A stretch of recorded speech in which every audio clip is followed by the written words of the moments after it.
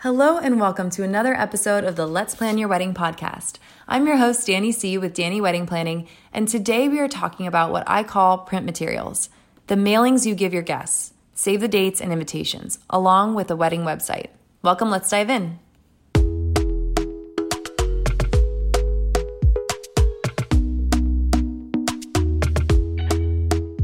If you are new here and you're bouncing around, I highly recommend revisiting some of the earlier episodes and doing this podcast in order from episode 1 all the way to today, episode 9, because today's episode signifies the end of the tasks needed before we move into phase 2 of wedding planning, what I call the vendor phase. And as a quick review, if you have been following along, you have learned about the big picture process of wedding planning, along with common wedding day schedules in episodes 1 and 2. Along with brainstorming your key objectives and goals for your event. You determined a realistic budget using the formula venue plus rentals plus food and beverage times 2 equals your total budget, and you have typed out a guest list. Then you found and booked a venue.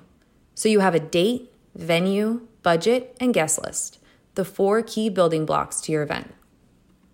Then you did a bit of reflection on bridal parties and asked bridesmaids and groomsmen, or else opted not to have a traditional bridal party and instead cast an alternative vision for your friends and family. Perhaps you have a wedding dress or plan to go shopping soon. And just in the last episode, we discovered which key items indicate more formal events to see what your event's dress code is. Your event is taking form with the aesthetic of your venue, your dress, your bridesmaids and groomsmen, your key objectives. All of these details are going to help you understand what kind of aesthetic you want for your website and plan the mailings for your guests. Many couples who have an engagement window that's anywhere from 7 months to a year plus opt to send both a save the date card to their guests as well as an invitation down the road. A save the date card can be mailed 8 to 10 months out, unless it requires international travel for your event, in which case you want to give your guests more like a year's notice. I've seen sites say that you do not need to pick a venue before you send out your save the dates. I do not recommend this. Send your save the dates after you have secured your venue. Also, if your engagement is less than 5 or 6 months, you may want to just send invitations. Or if your planning has fallen behind for whatever reason and now you're in the 5-month out range, you can also just wait and do one mailing. There's an old school tradition of sending invitations to a wedding out 6 to 12 weeks before the wedding. I think that's insane. More and more I see people send out invitations 3 to 5 months in advance. So I think 6 weeks that's just not enough time for guests to get back to you and for you to build out your seating chart and give your final numbers to your caterers. So I just think definitely more like 3 to 5 months is a better marker for your invitations. So even if you want to look ahead right now and see where that lands you, and maybe even make a note in your calendar to build and send out your invitations at that time. But the question I get a lot is when to complete and send guests the link to your website. I'll say the short answer for me is to build it out in order to send the link on the save the dates and the invitation, or just on the invitation. So I've seen it work both ways. So in order to understand kind of which camp you're going to fall in, let's break down the function of the wedding website. And maybe that'll give you clarity on which of those features apply to you, and so how long it's going to take you to build that wedding website. And that might give you a little more clarity on when you're going to include that link. A wedding website usually has key details about the wedding day, including the ceremony start time and the location, as well as directions or any other notes about parking, shuttle schedule, or dress code.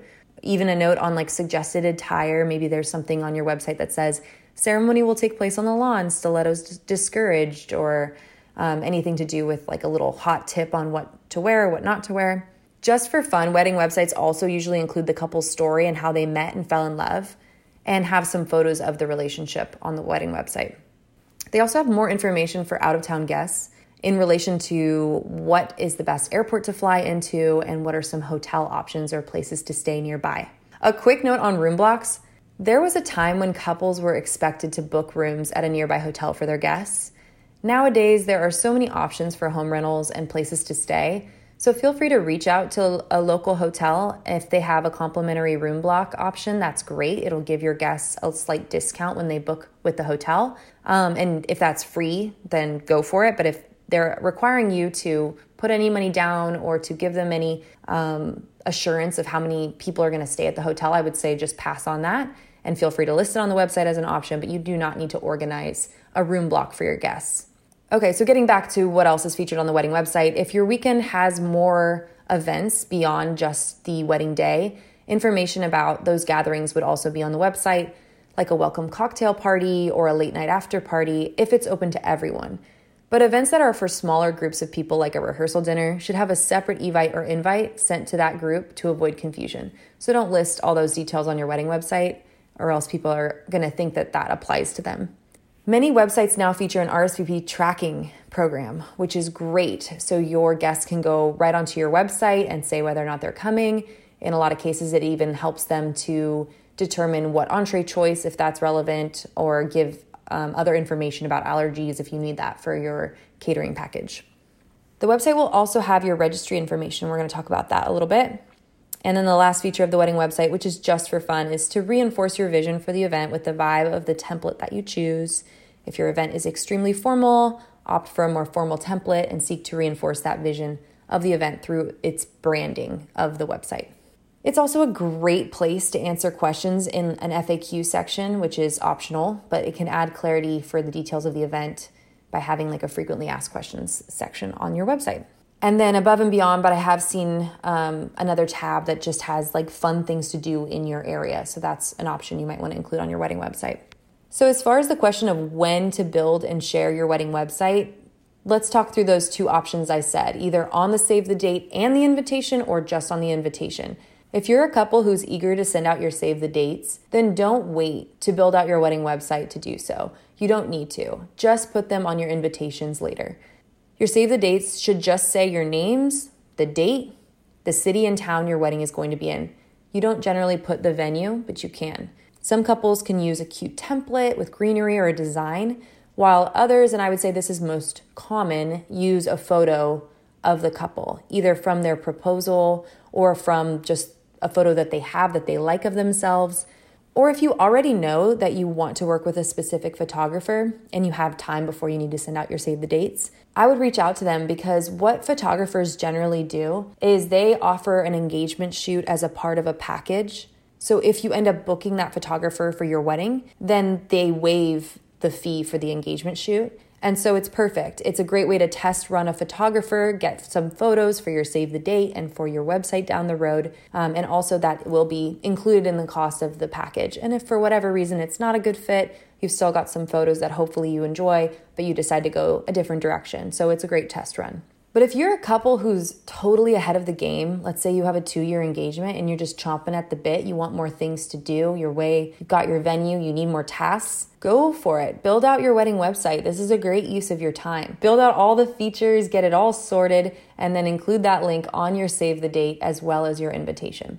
If you're going to include your link on your save the date, you would still have your names, the date of the wedding, where it's taking place, and then you'd have the domain name down below. And you'd say something like, for more information, visit our website. For most couples, it doesn't make sense to wait to tell their guests to save the date. And so sending the save the date without the website is totally fine. I highly encourage you to play around with a few different companies' website builders at the end of this episode. Just for fun, that's going to be your homework. My top 3 wedding website recommendations, and this is in my own personal opinion, but it'd be The Knot, Minted, and Zola as my top 3. The Knot started as a comprehensive planning site, and I think that means that that's still its main feature. It's by far the most comprehensive, helpful, robust website builder because it integrates so well with all of the other task lists and items of wedding planning. It also has a feature to allow guests to be invited to multiple events and manage all of those separate RSVPs. So I really like that. Say you get an invitation as a guest to the actual wedding, but then it's also prompting you that you're invited to the rehearsal dinner because you're in that smaller group that's invited to that. I think that's super helpful. I have heard that one downfall is that the registry tool, it allows you to add items from all the different stores, but it does bounce your guests off of your main registry site to, like, let's say you linked one thing from Anthropologie, it's going to bounce you over to Anthropologie's website, and that confuses some people. But I have some advice on how to remedy that later with in-person stores, so we'll talk about that. Number 2 is Minted, and I love Minted because it started off as, same with Artifact Uprising, a place to build invitations and kind of mailings for your guests. So that's definitely a key feature, and it has really great options for that. I think Minted is a great place if you're not happy with the Knot.com's templates for their invitations and their websites. You're going to find some more artistic, beautiful options on Minted. I especially recommend them if you're planning on using them for your save the dates and invitations anyways, because then you're going to load in all of the names and addresses from your guest list for RSVP tracking. It's also going to be able to pull that into kind of a mail merge feature, and you could do recipient addressing really easily on your invitations, which is great. It also has great RSVP features.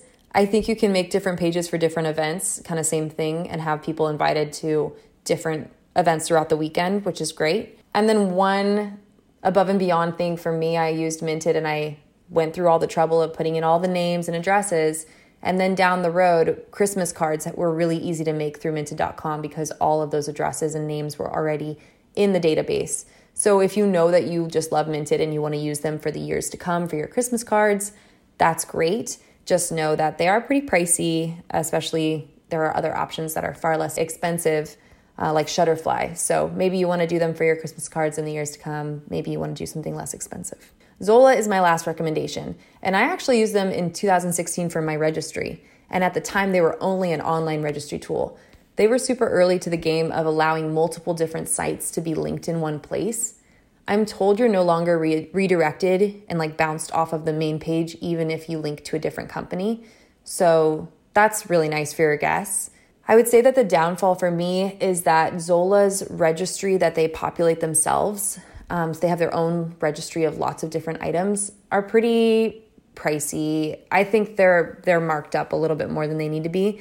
So if you use Zola, I would say, you don't have to lean on their own personal registry that they built out, but you can incorporate all the different items from all the different stores that you want onto the one site. And because they're really good at that, I think it's still definitely worthwhile. I think a couple who really wants an item from here, an item from there, 2 items from REI and a couple from Anthropology, this is a really great option for them. And if you're going to go with them for your registry, then maybe you want to go ahead and use them for your website. And it's all in one place. Let's dive in for a second and talk about registry, in case the registry feature is a main draw for deciding your website company. The old school way to register was to register in person. You had the fun laser tag gun, went around the store, and the attendant had a list of all the items on file that people could access in all the different locations of their store.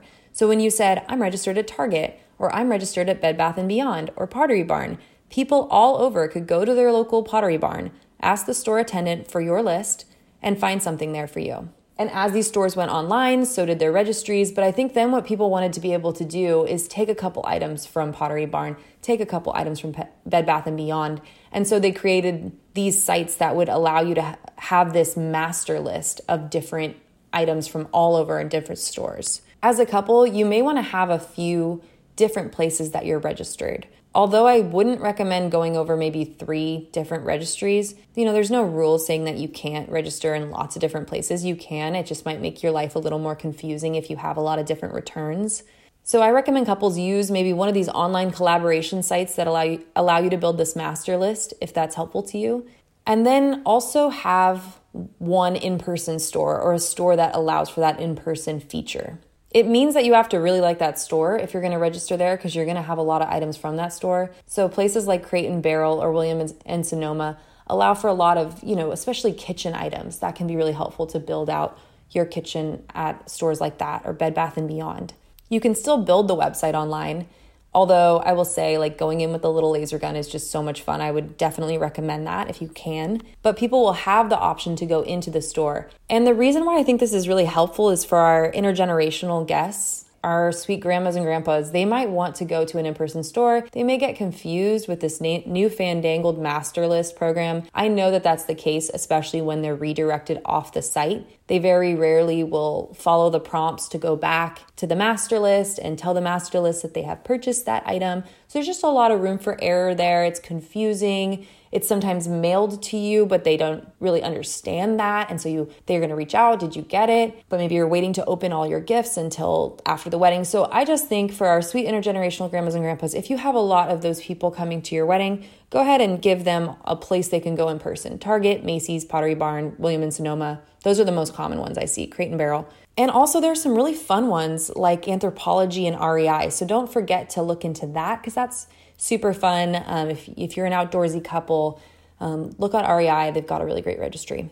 One more note on registries. A lot of sites like Zola's have a feature I love where they recommend that you add a certain volume of items in certain price ranges based on the number of people that are coming to your event. So if you're having a large wedding, you're going to need a lot of items in that sweet spot range that people like to spend money in. I think the majority of your guests are willing to spend $30 to $60 on a nice gift that they know you're going to enjoy off of your registry. Or maybe they're happy to contribute $50 to your honeymoon fund. But what can be tricky is when your registry is either chock full of $12 spatulas or $80 dish towels. Neither are substantial enough and not really in the right price range to merit a gift. So by all means, select the items that you want. Even if they're pricey, there are going to be people out there that are able to buy the pricier items. Definitely have pricier items on your registry, but also be mindful to add a lot of those more sweet spot $30 to $60 items onto your registry, especially ones that are fun for your guests to get you. Now I have one controversial tip that was given to me by a bride that I did utilize,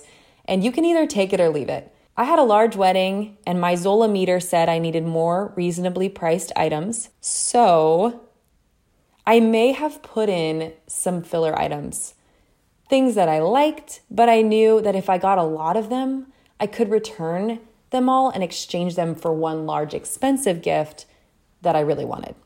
That's an option if you think that's a bit gauche and you're like, oh, Danielle, why didn't you just make it a group gift? Because that's a feature. If you've heard of that or if you've seen that, you can all chip in toward one big expensive thing. I'm not really a big fan of group gifts. I think it's a bit awkward to buy like a fifth of a Cuisinart, but put one in there, one or two, that's okay. Otherwise, just be aware. Have a lot of those moderately priced items on your registry and keep checking in on it too. If you've gone through a couple bridal showers, you may need to refresh it with more things. Also know that you can go a non-traditional route with registries. I had a cousin ask for Home Depot gift cards since they were heading into a home renovation, and I loved that. Or you could have a fund for your honeymoon or other upcoming trips. You can even prioritize charitable causes if you would like to. But know that people want to bless you. Don't be embarrassed for having a registry. They want to help you build your life together, and they want to know what you need. This episode is so full of asides. I'm going to do like another aside. But as a guest, I just want to tell you that etiquette dictates that you are only expected to give a couple one gift for their wedding season.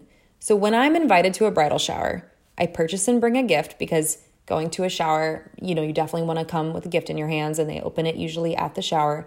But then I don't buy an additional gift for their wedding. So the shower gift is the wedding gift. But if I don't attend a shower, obviously I go online, I buy a wedding gift from their registry and have it sent to the couple through the site.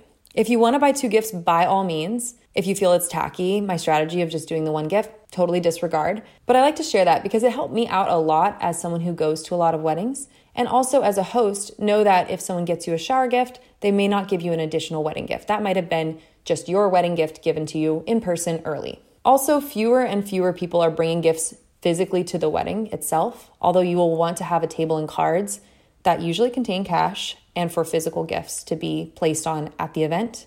There should be a game plan for the protection and safekeeping of those items on that table. I have heard one horror story of theft at a wedding, so ask your venue or create a game plan for yourself. Invitations explained. I remember building out an invitation with a couple and they asked, wait, this is all the same information from the save the date. Like, why do we do two of these things? And it can feel that way, although your save the date for many is even just an announcement that you've gotten engaged. And it's a heads up to block that date on their calendar. The invite does provide more detail. It has your ceremony start time, the actual venue name or address, and the wedding website. It also has info on how to RSVP, either directing guests to go online or provide a separate RSVP card that is pre-stamped so guests can just tick yes or no and stick it in the mail. You will instruct your guests on the card and or the website of when the deadline for the RSVP is. And I recommend that the date that you set for the deadline is 1 month, so 4 weeks to 6 weeks before your wedding. This will allow you to build out your seating chart and track down people who have inevitably forgotten to respond. The last note for me on this topic is online invitations. I have received an electronic save the date. I have even received an electronic invitation like an Evite. I have also received a text that prompts me to put in my physical address so that the couple could build out their guest list, and I thought that was very tech savvy. But I would say I'm not personally a fan of emailed invitations. I just think it's too easy to get lost in spam. If you're worried about the cost of mailed invitations, there are online sites like Etsy that create a PDF that you can just print at your local UPS store for much less than sites like Minted that make these really nice printed invitations. You can even do your own mail merge using Excel at that same UPS store and print the recipient addresses straight onto the envelopes instead of paying more on sites like Minted or Artifact Uprising. On the other hand, there are still stationery stores out there if you want to go all out and have them design and hand calligraphy an invitation for your wedding. Online resources for custom handmade cards with calligraphy is available as well. And a lot of those website builders have premium features that you can pay for the upgrade to, and that will allow you to have more customized invitations down the road. I'm saying all this now because if you go through all the trouble to collect email addresses for a save the date and then decide to mail an invite, you're gonna have to reach out to all those people again and get their physical addresses. I'm also telling you this now so that you don't build your website on Minted.com just because of the integration with the invitations from Minted and then decide it's either too expensive or not custom enough. So a larger chat about all these details could be nice with your wedding team. And by wedding team, I mean mom, maid of honor, people in your life that know about this, that want to talk about it. Okay, with all that in mind, I know you've got a lot to think about, and that's why my advice is to spend an hour or two messing around in a website builder and get a sense of which one you like. Maybe create a base model of the website, but don't stress about getting everything set on that wedding website because as we know, including that link in your save the date is very much optional. But do transfer over your guest list and make a save the date either within that website if that's what you want to do or using another alternative method, which is fine too, and get that mailed. Mailing your save the date signifies your graduation into the next phase of wedding planning. Congratulations if that's you. Thank you so much for joining me. I'll see you next time.